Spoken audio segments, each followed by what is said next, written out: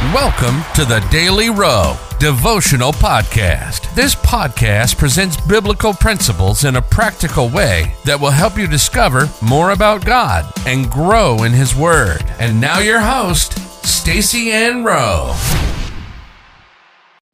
Welcome again, friends, to another daily devotional. Today's topic is no limits as to what God can do.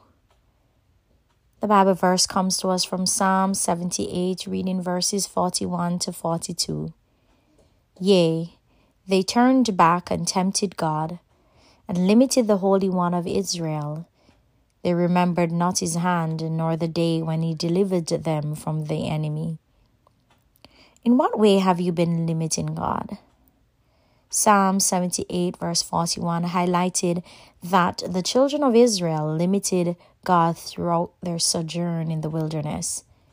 They limited God as protector, which was evident at the Red Sea when they told Moses that He brought them to die in the wilderness.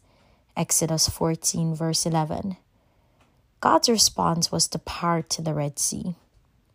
The second time around, they limited God as their provider, suggesting that Moses and Aaron brought them into the wilderness to die of hunger.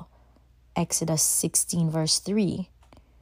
What God did then is to cause bread to rain from heaven.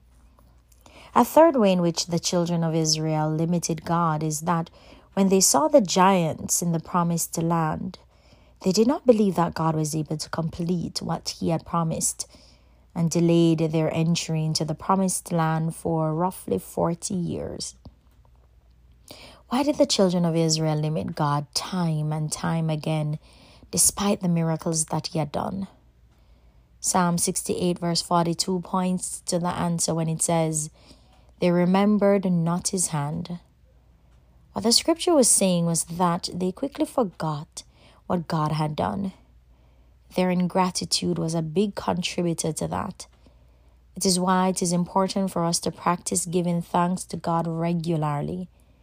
It forces us to keep a mental record of God's greatness in our lives and becomes an avenue through which we can keep faith in difficult times. Because the children of Israel did not do that with the regularity needed, it became a problem. What we can learn from this is to not limit God in any way, whether it relates to your health, provision, protection, or taking you to what He has promised. There has never been and will never be any limit as to what God can do. Life application. Remove any limits and lift your faith by making it a practice to give God thanks several times per day. Let us pray. Lord, You are the great and all-powerful God. There is no limit with You. You are able to do exceedingly, abundantly, more than we can ask or even imagine. So I remove all limitations from my mind. In Jesus' name, amen.